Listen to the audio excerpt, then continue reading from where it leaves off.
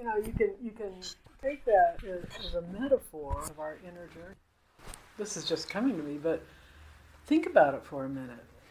We start on the spiritual path. We're all gung-ho. We go out and buy rattles and drums and bells and, tapes and books and all this stuff, and we're going to be spiritual, And then the reality hits.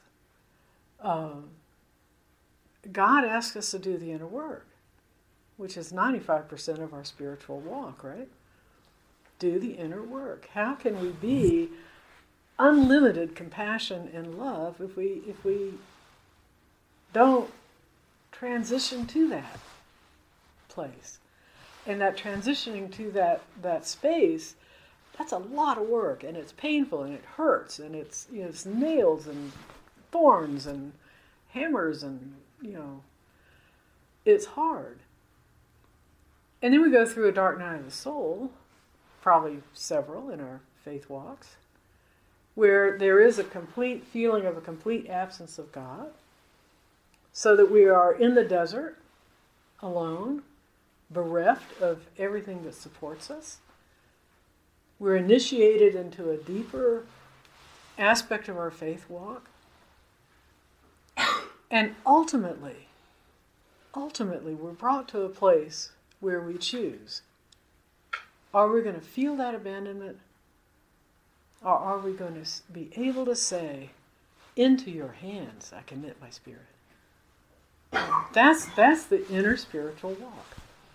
That week in Jerusalem is a metaphor for who we are as spiritual beings and the walk that we go through. He was ultimately able to completely release all attachment to what he thought was real. And he was able to finally say, it is finished. And he died. Or he dropped his body.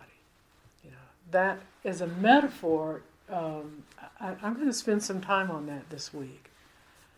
But I invite you all to also, what is our personal spiritual path? And where is our entrance into Jerusalem? Remember, Jerusalem is also a metaphor for our spiritual lives. When we talk about return to Jerusalem, or, Jerusalem, blah, blah, blah, it has meaning for the Jewish people, but for us it's also a metaphor of that place of spirit. That's why in Revelation they talk about the New Jerusalem, paved with jewels and gold and all this other stuff. Reminder of a sacred space that is more than. So sometime this week, get in touch with when was our entrance into Jerusalem? And what has it cost us to even go through the gate? What has it cost us? Not in the sense of depravity, but what does it cost us in the sense of the invitation to let go of whatever gets in the way of that spiritual path, that spiritual quest, that relationship and connection with God and Word. In the beginning was the Word. And ultimately with all of creation, which is a manifestation of the Word, right? So just consider that sometime this week or sometimes this week, and let that percolate within and bubble up and animate our spiritual walk. Any other thoughts?